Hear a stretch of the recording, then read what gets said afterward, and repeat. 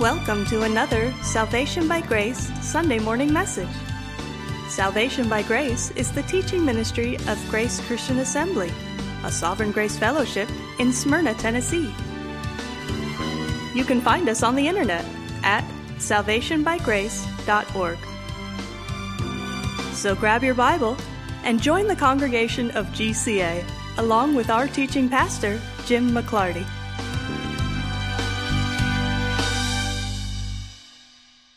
David Morris, it was just pointed out to me just a moment ago that young Isaiah's first visit to church and first sermon he's ever going to hear is going to be from David Morris. Well, he'll wake up then, is what I'm saying. So he'll be awake, yeah. And then later in life, he'll see me and go, where's that other guy? David and I met some 30 years ago, something like that. And the first time that we ever met, we sat down at a Luby's cafeteria in Franklin. And the whole time that we talked, we found out that we just sort of agreed on everything. And we just kept saying, you believe that too? Me too. And I point that out because last night we were sitting at my house talking about how people allegorize Scripture and talking about how the only way to really understand the Bible is to read it at face value. And at one point I said to him, I realize I'm preaching to the choir because once again we find ourselves in complete agreement.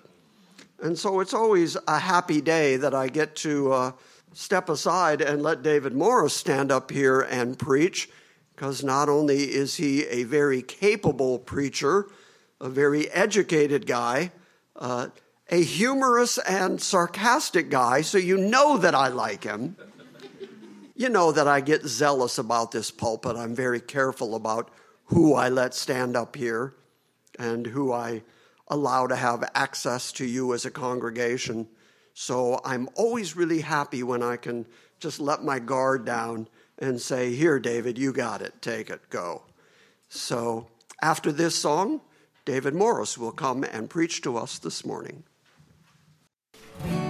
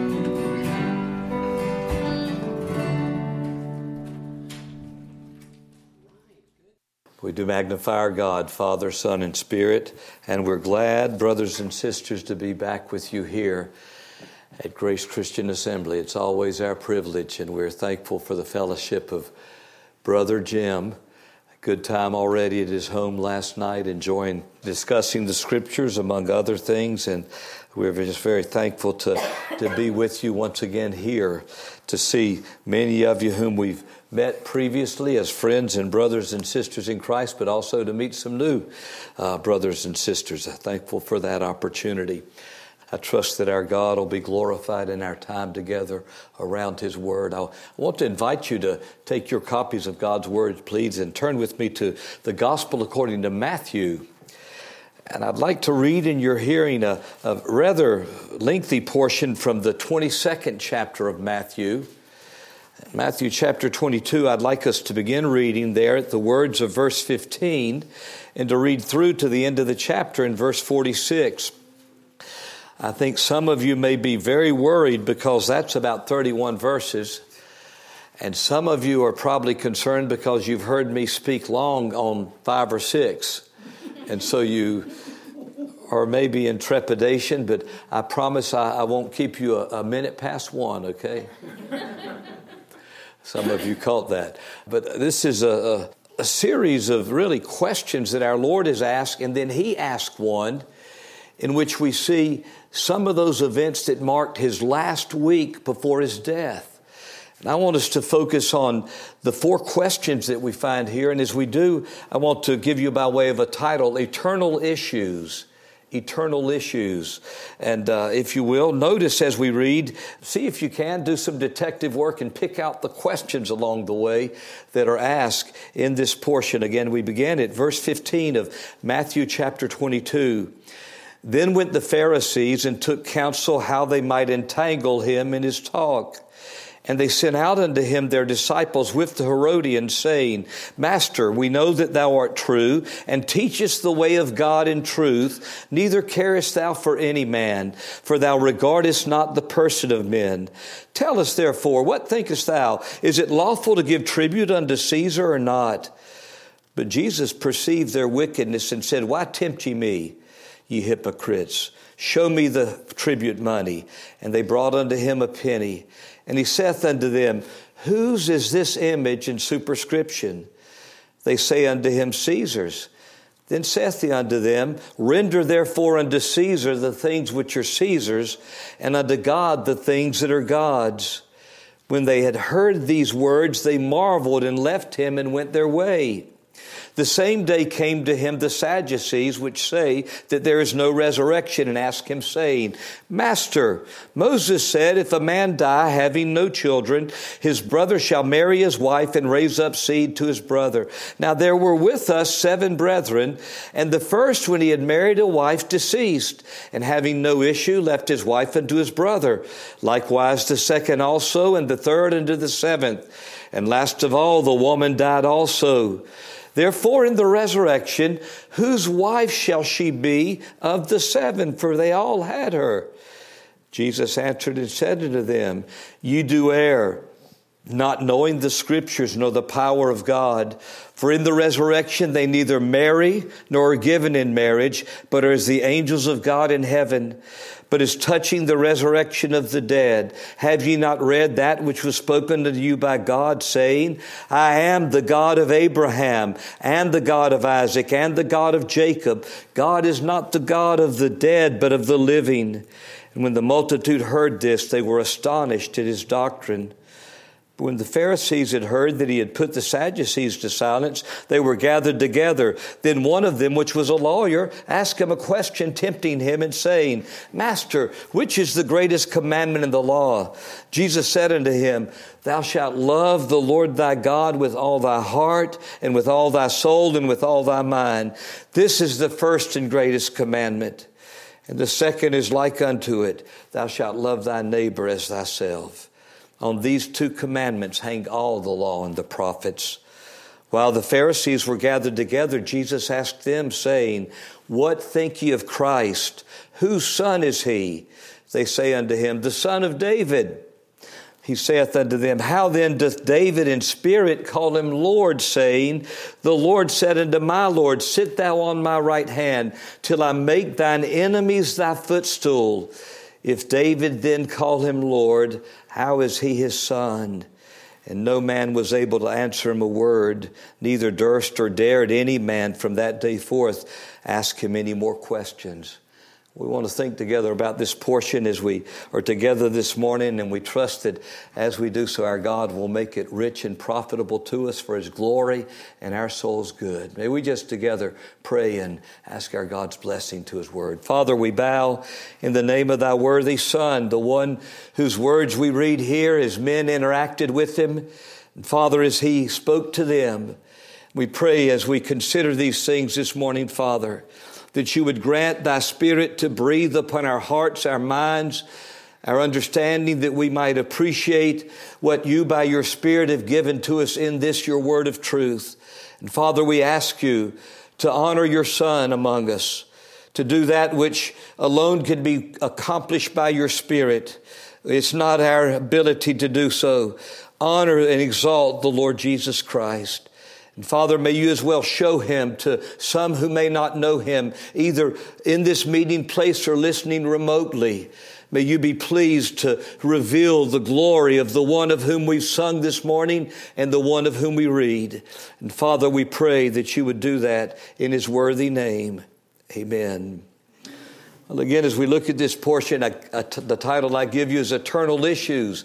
And we see that those issues come before us in the form of what Matthew, and also we have in Mark's account and Luke's account, the Synoptic Gospels, we have parallel accounts of what we find here, some different details, but overall, these questions are brought to our Lord in this last week before His death. What's interesting to me with regard to it is there's a Jewish tradition that I've read about that when the Passover lamb was shut up from the 10th day to the 14th day when he would be slaughtered, it was the custom of the family to make sure that that lamb was perfect, to make sure that it was unblemished. And as it were, these religious groups within the Jews, among the Jews, they come and, if you will, they check out the lamb.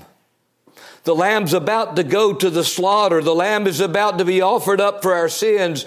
And they're examining him. And you know what they find out? He's flawless.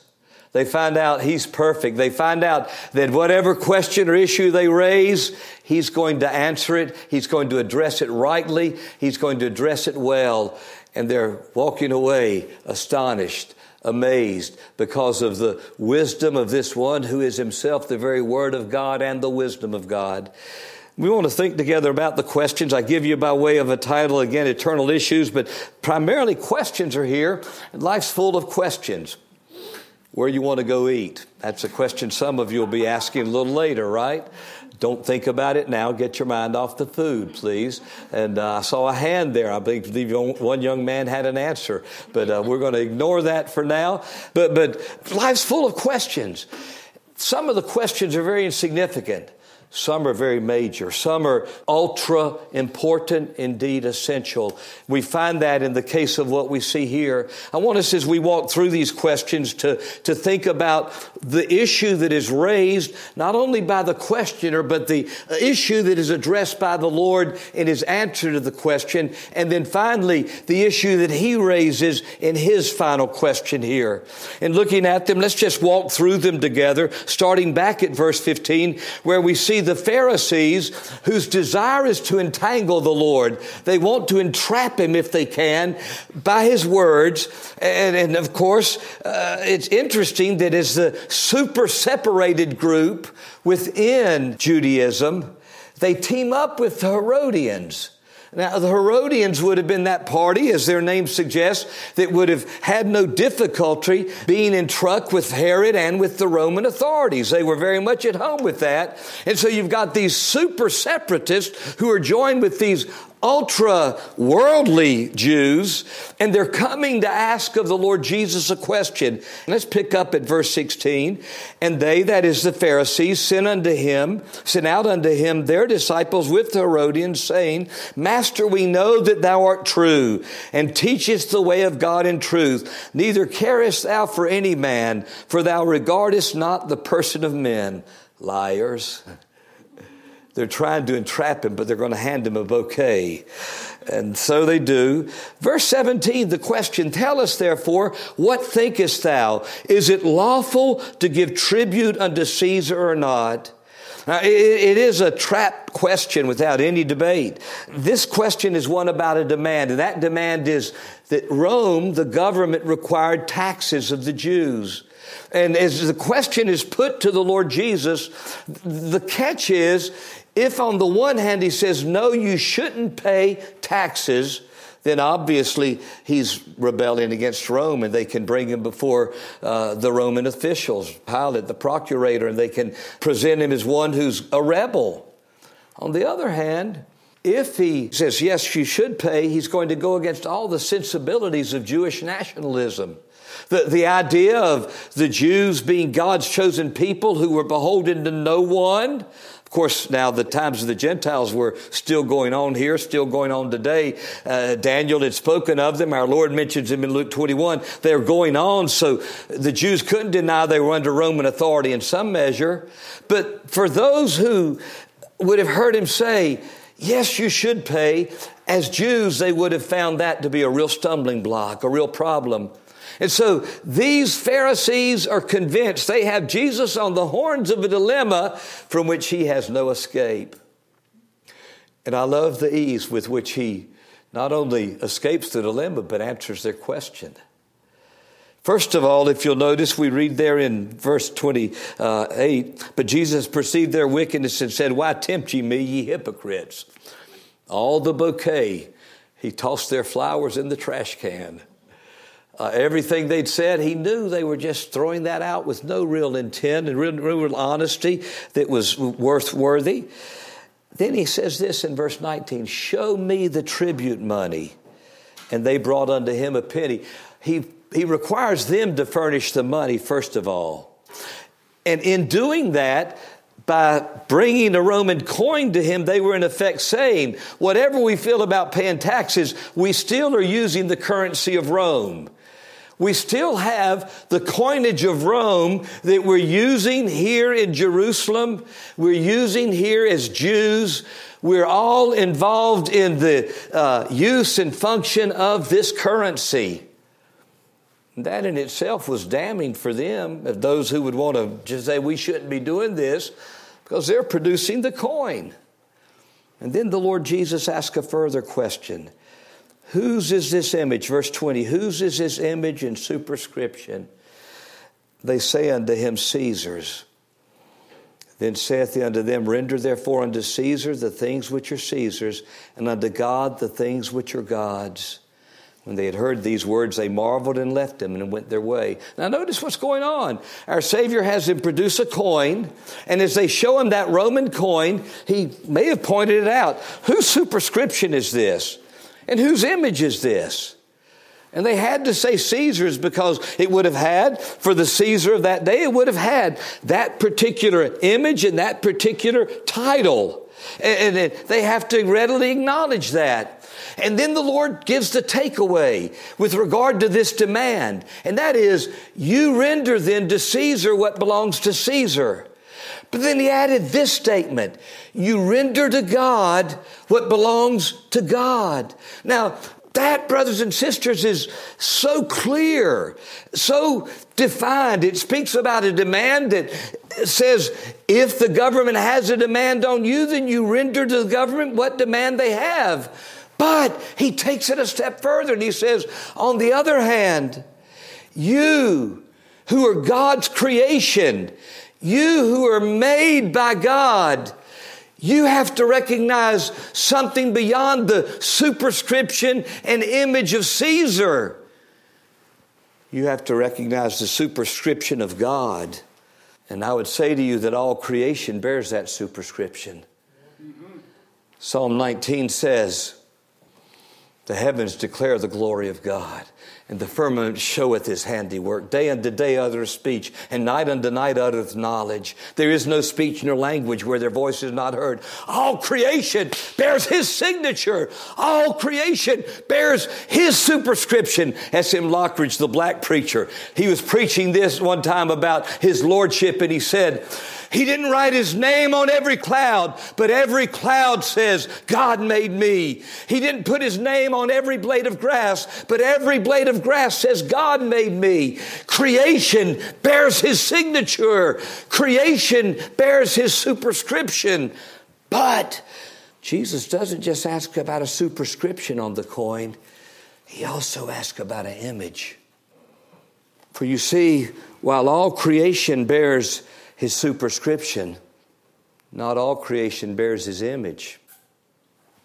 But there's one species within creation, isn't there, that does bear specifically his image. Remember Genesis 1:26, and God said, in concert and counsel with himself, God said, let us make man in our image, after our likeness. Let him have dominion. You see, every one of us, though that image has been broken, ruined, marred by the fall, every one of us have an image that is ours. There's debate about it. The theologians argue about, as they say it in Latin, the imago Dei, the image of God. And yet the reality is, even though that image is marred and ruined by the fall, there are shards of it, like a mirror that's been cracked and fallen into the dirt and dust of our sin. That image still shines in some measure. The glitter, the glimmer of it there that bears testimony to the fact, David Morris, God made you. You bear his image, you bear his superscription, and therefore God has a demand that's incumbent upon you. And it's true of every son and daughter of Adam. Every one of us who bear that image, though it's been broken, marred, ruined by the fall, to use the words of the hymn, Come Ye Sinners, that image is still something that tells me, David Morris, you have a demand that God has placed on you. And we'll say more about that as we move on. But let's go on to the second question, please, and consider together as we thought about a question about a demand in verses 15 through 22. If you will now, think with me about a question about destiny. We read there in verse 23, the same day came to him the Sadducees, which say there is no resurrection. And so they were Sadducees.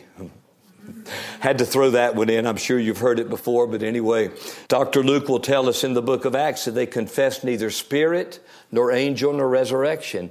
They would have been, I think, the skeptics of their day. You know, the ones whom we would call liberal with regard to what they looked at the Bible. They just saw very little supernatural. They were basically materialist.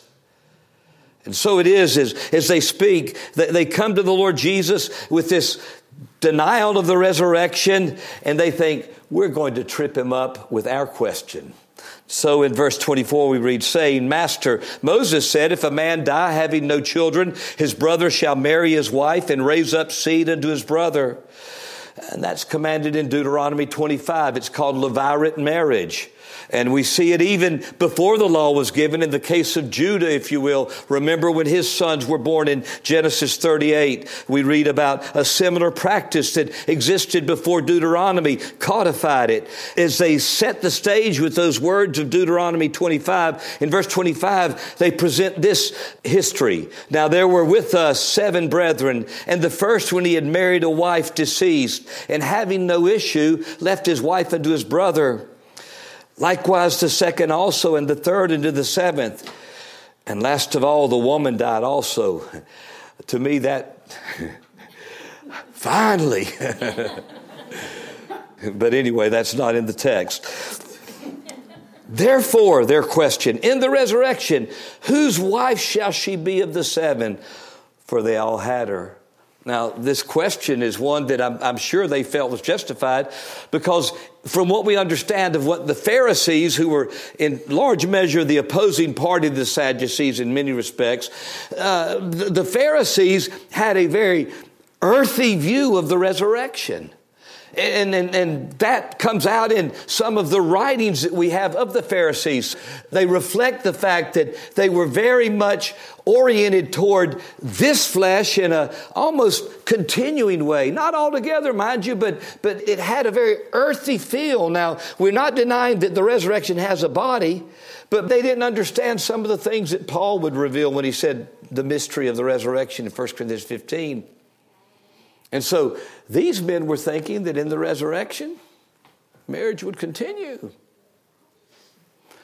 Family would continue. And the Lord Jesus answers that so easily. I think they thought, we've got him now because he won't be able to pin down which of those husbands is going to be husband to her.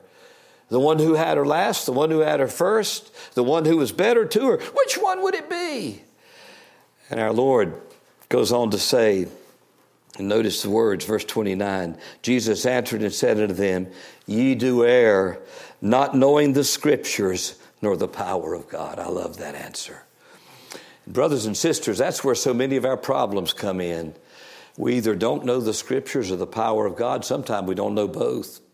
But we need to know the Scriptures. We need to feed on the Word of God. One reason I appreciate your pastor so much is because of the fact that 16 ounces of the pound, he's going to give you a diet of God's Word. There's wheat and no chaff. That's a blessing. That's a good thing. And I'm glad that not only are you hearing it, but it's going around the world. Praise God. The internet and the opportunity, because people need to know the Scriptures. And so many are in churches today across this country, and they won't hear the Word of God mentioned in messages. It's a sad thing. Jesus said, you do err, not knowing the Scriptures, but also he added, nor the power of God. Because you see, if we rightly understand the Scriptures, we're going to realize the demand for the power of God, the need for that. Because, as we'll see in our next question, the Scriptures lead us to something that's beyond our abilities. Scriptures lead us to something that you and I can't handle. But more of that anon, as they like to say, right? Later. The Lord Jesus, as he says that in verse 29, then goes on to say, verse 30, for in the resurrection they neither marry nor are given in marriage, but are as the angels of God in heaven. So basically he cuts through their questions and says, the need for marriage in this day, the need for marriage in this age is because of the fact that procreation is necessary to continue the race. But in that day, in the resurrection, that will no longer be necessary. There won't be the demand for children because we'll be like the angels. And there'll be that existence that is such that it will be marked by an immortality of the body. Now, I like the way the Lord Jesus really addresses this. The question is about destiny, particularly the destiny of one woman. Somebody said that when this was asked, somebody could have said, be careful about men who are concerned about another man's wife, you know. But they were concerned about whose wife she's going to be, her destiny. But the Lord Jesus widens it out to the destiny of every one of us. And he does so not only by speaking about the resurrection, but also speaking about the nature of our human existence. Notice that he goes on to say in verse 31 and the verse that follows, but as touching the resurrection of the dead, have ye not read that which was spoken unto you by God, saying, I am the God of Abraham and the God of Isaac and the God of Jacob. God is not the God of the dead, but of the living. Notice his words. He speaks of the fact that what God said, notice, let me read it again. Have ye not read that which was spoken unto you by God? Now, these words are words that were spoken at the burning bush, Exodus 3, by God to Moses. But brothers and sisters, what God says in this book is addressed to us. Now, it may not be to us in the sense of direct connection, but it's for us. We, through patience and comfort of the Scriptures, can find hope That's why we need the Word. We need it so it can build us up. It can, by the grace of God and the gospel through the work of the Spirit, it becomes that incorruptible seed by which we're born again. That's why it's so very necessary. And the importance of it can't be overstated or overestimated. But the Lord Jesus quotes these words that God spoke in the burning bush to Moses. I am the God of Abraham, the God of Isaac, the God of Jacob. As he says this, what's significant is Abraham had been dead for almost 400 years. Isaac had followed, and then Jacob as well. And as they had passed, as they had died, God could tell Moses at the burning bush, I am the God of Abraham. I am the God of Isaac. I am the God of Jacob. What did that point out? Well, for these men who had been long dead, it pointed out a continuing existence. But it also pointed out a continuing relationship. I love the way the writer of Hebrews was reflecting on Abraham and Isaac and Jacob and how they lived pilgrim lives by faith. He would say, as they confessed that they were strangers and pilgrims here, it says, wherefore God is not ashamed to be called their God. Blaise Pascal was a mathematician, but also a philosopher and a believer in sovereign grace. Pascal, I guess if I said it rightly in the en français, you know. Blaise Pascal, I guess would be right. I'm not sure, though. You can correct me if you know your French better, please. But Pascal, in his coat, when he was found, when he had died, there was found in his coat pinned a paper that said, He is not the God of the philosophers. He is the God of Abraham, Isaac, and Jacob. Think about how he identified himself, brothers and sisters, at the burning bush. I am the God of the starry heavens. I am the God who made the universe and the galaxies. No, I'm the God of Abraham, Isaac, and Jacob. In other words, he's the God who enters into relationship with sinners like you and me, with fallen sons and daughters of Adam. And he says, I will be your God and you will be my people. And what that means is that relationship is indestructible. Hallelujah. Death can't break it. Death can't stop it. Hallelujah. Moses is here before a burning bush. He's turned aside because his curiosity was stoked. This bush was burning, but it wasn't burnt up. And as he sees that burning bush, out of the bush, the voice of God speaks and says, I am the God of Abraham. I am the God of Isaac. I am the God of Jacob. They're still living unto me. What does that mean? That means that they had an existence in what theologically we call the intermediate state. What's that mean? Well, the intermediate state between death and the resurrection. And that's why Paul could say, remember in 2 Corinthians 5, we are willing rather to be absent from the body, be present with the Lord. I love the way the Greek phrases it. At home. We're willing to be at home with the Lord and away from home in the body. See, that's what happens when the believer dies. And that's why Paul said in Philippians 1, when he, in his imprisonment, was thinking about his possible impending death, he said, I have a desire to depart and be with Christ, which is far better. For to me to live is Christ and to die is gain.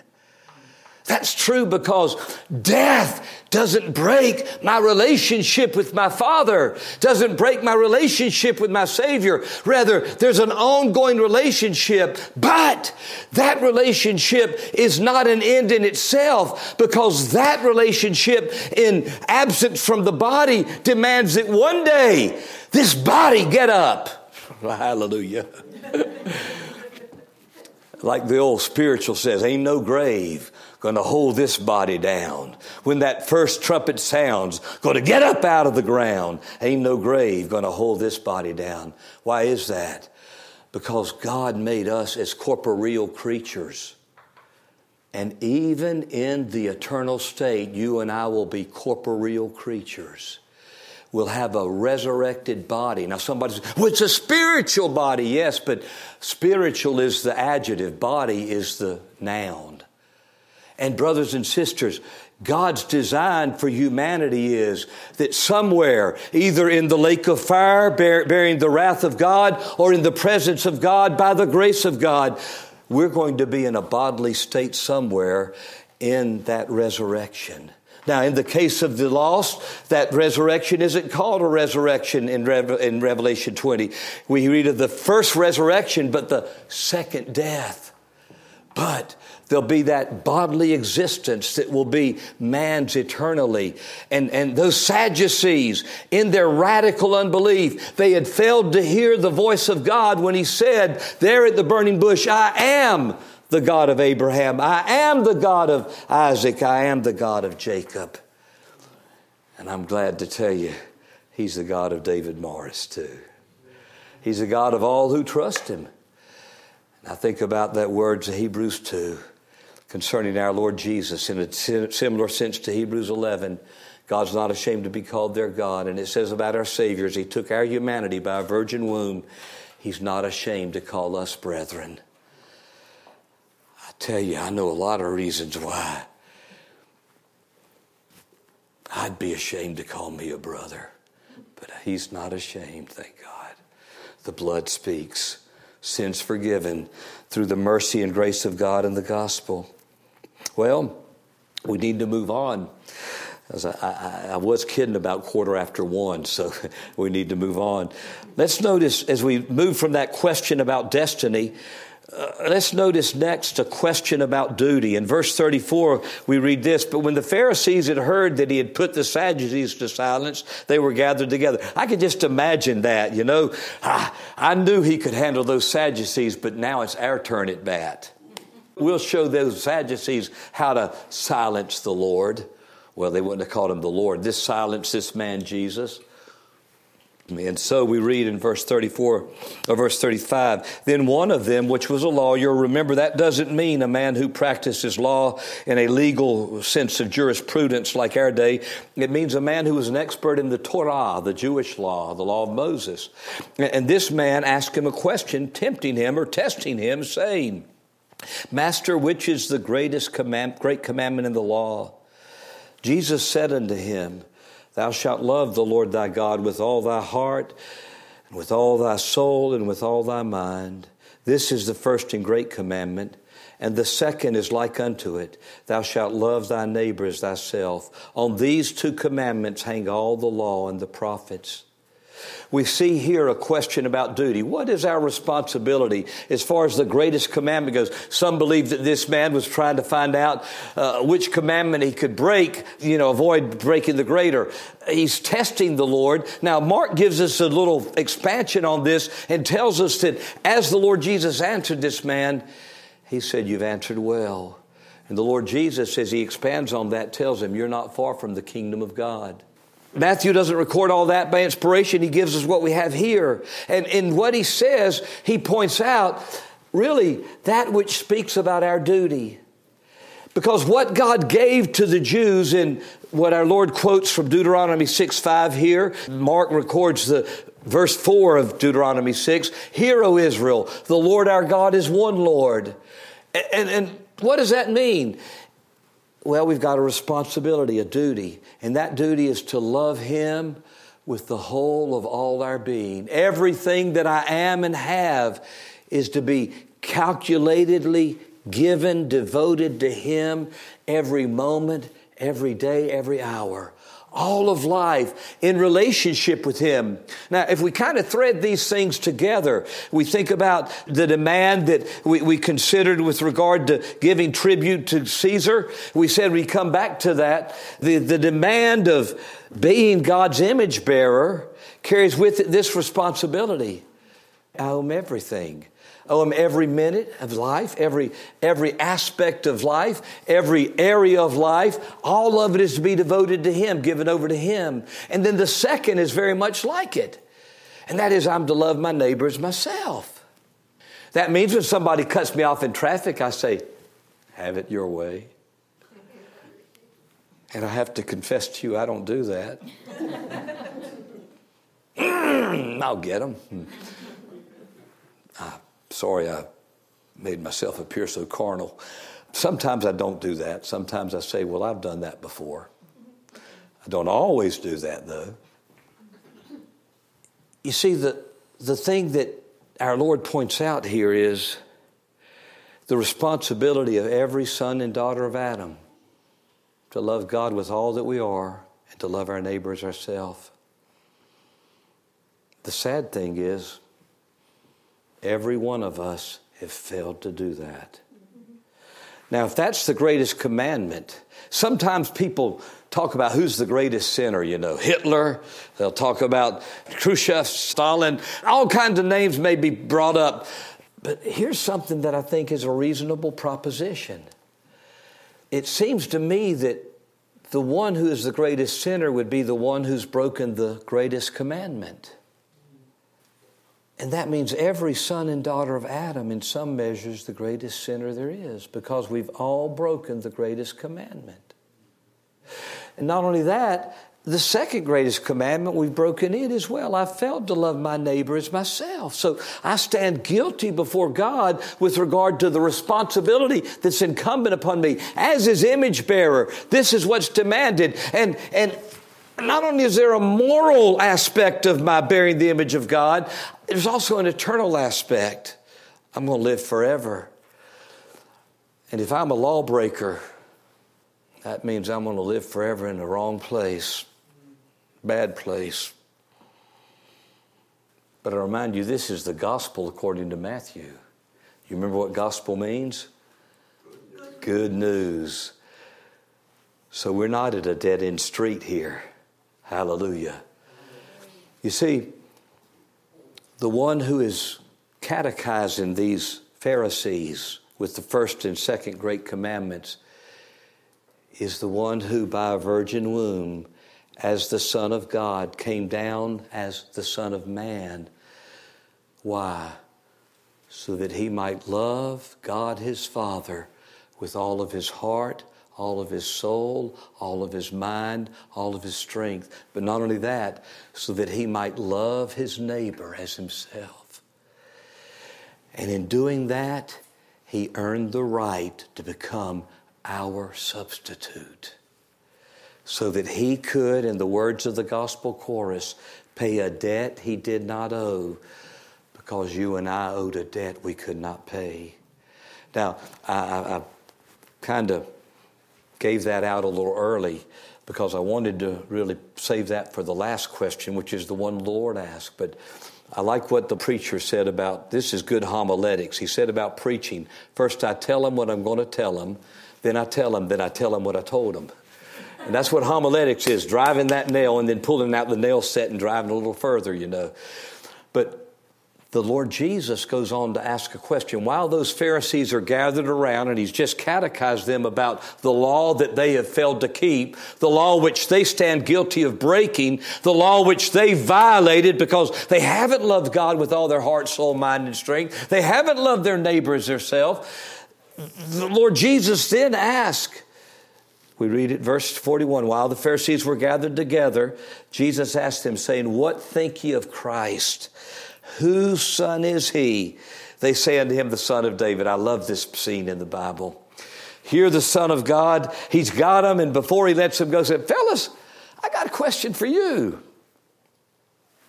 What do you think about Christ? Remember, Christ is but the Greek word Christos, which is the translation of Mashiach or Messiah. What do you think about Messiah? Whose son is He? Well, every good Jew knew whose son Messiah would be. The Son of David. And I think they expected a check plus and a smiley face from the teacher. Good job, pat on the head. But He said, in effect, hold on just a minute. You haven't plumbed the depths of who Messiah is as to His sonship.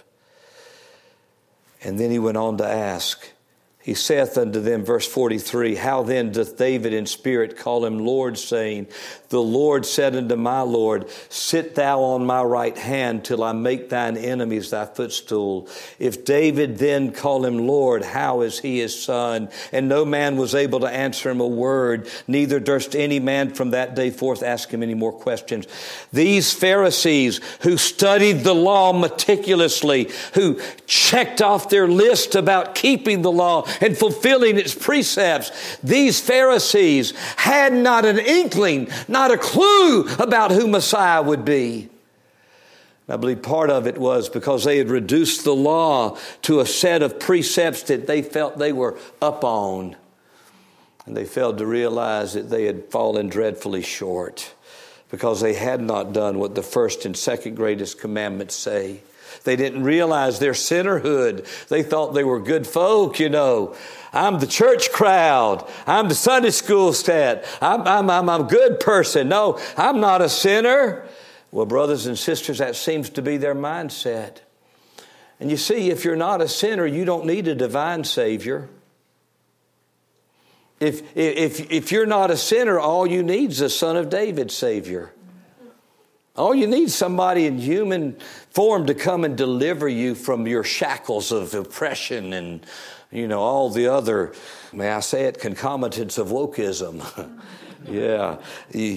All you need is a human Savior. Politics can solve it.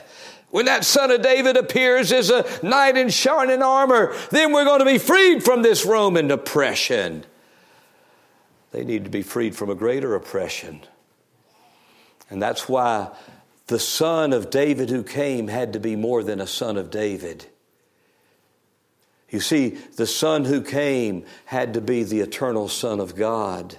And David had recognized that in that great Psalm 110 that our Lord quotes here. For David, in Psalm 110 verse 1, here's an inter-Trinitarian conversation. The Lord said to my Lord, well, David, I thought your Lord was Jehovah. Yeah, Jehovah speaking to Jehovah. That's right. Because, brothers and sisters, the one God is three distinct eternal persons. I can't explain that. I just know it's so. The Bible teaches it. That's enough for me. Try to figure it out. Somebody said I may have told you this before. Somebody said that to fully understand the Trinity is to lose your mind, to not believe it's to lose your soul. That's pretty good. But you know, the one who came to be Savior, if he's to pay a debt that is so deep that I can spend an eternity in hell and never finish paying for it.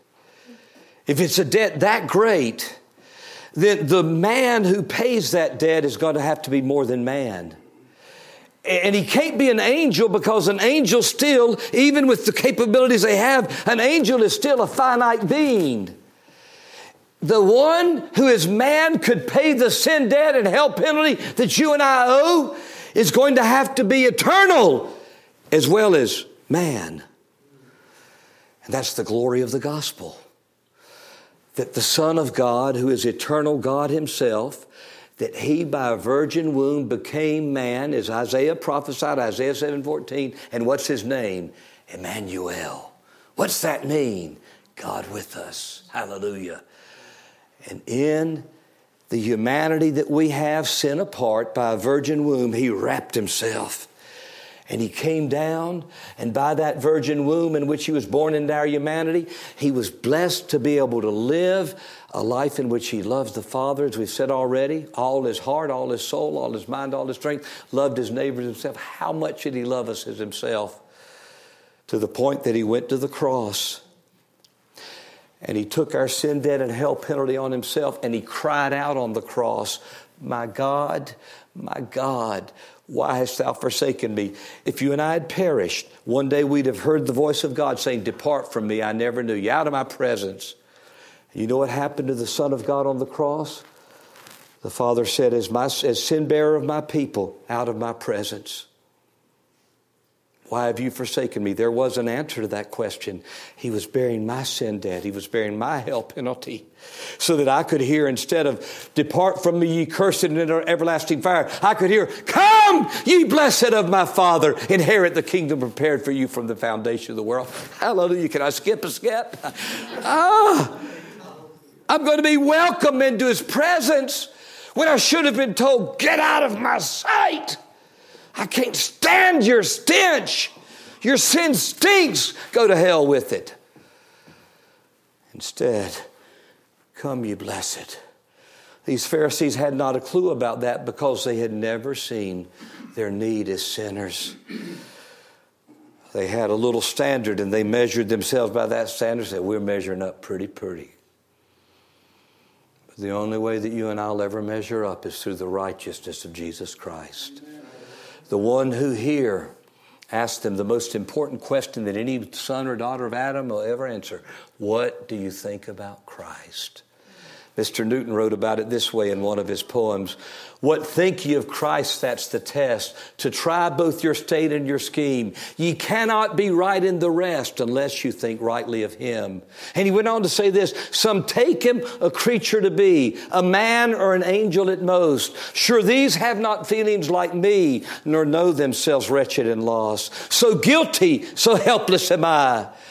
I dare not confide in his blood, nor on his protection rely, unless I am sure he is God. And thank God he is God. Oh, in his humanity, he's the son of David. But in his deity, he is, brothers and sisters, eternal God. He is Emmanuel. He is mighty God, everlasting Father. That's our Savior. And because of that, in his humanity is the sinless one who lived out a righteousness that he didn't need. He had his own righteousness. He was working out one for us. Mr. Bunyan, I understand, put it this way.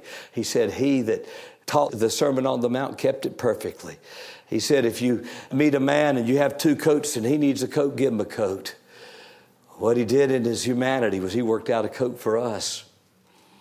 See, I didn't have a garment. All I had was rags. I'd been in the hog pen. I had rags. But he's given me a garment. He's given me a new coat. I've told you before how I love my clothes, haven't I? Yeah, I'm wearing another suit that a dead man gave up. Dear sister up in Statesville gave me some of her husband's clothes after he passed. I'm glad I can enjoy them. But I'll tell you what, I'm wearing a better garment that one who died for me gave me. And then having died, as we've sung already this morning, he got up. Because death could not keep him. Death could not keep its grasp on him. He's alive. And we shall be forever with him, all who know him. And if there are any in this meeting place this morning who don't know him, I would say to you, run to Christ. Yes. Run to Christ. Come to him. Believe on him. Because what you think of him is the all-important question. All of it ties together too. The question of of the demand that we bear his image, the destiny, we're eternal beings, the love for God we ought to have, we failed.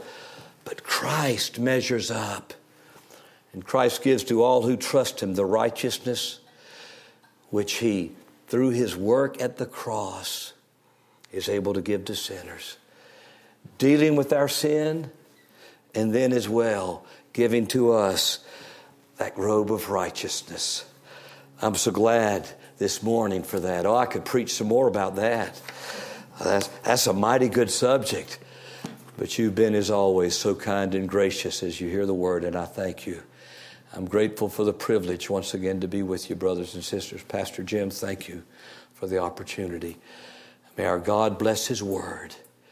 And if today you don't know this Christ, this Messiah, run to him. For us who do know him, may our heart response be to him in the words of Ms. Elizabeth Payson Prentice in her song. May our heart response be, more love to thee, O Christ, more love to thee. Oh, how we ought to love him. And how I felt in loving him. He is worthy. He is worthy. Amen. May God grant us then to love him and live for him. And honor this one who answers really the questions of life in the way that no one else can.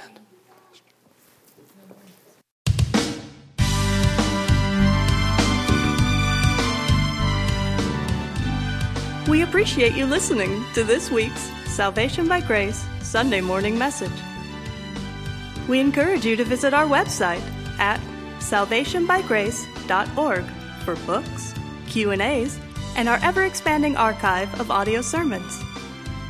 And we invite you to join us next time when we gather around the Word and study the sovereign grace of God.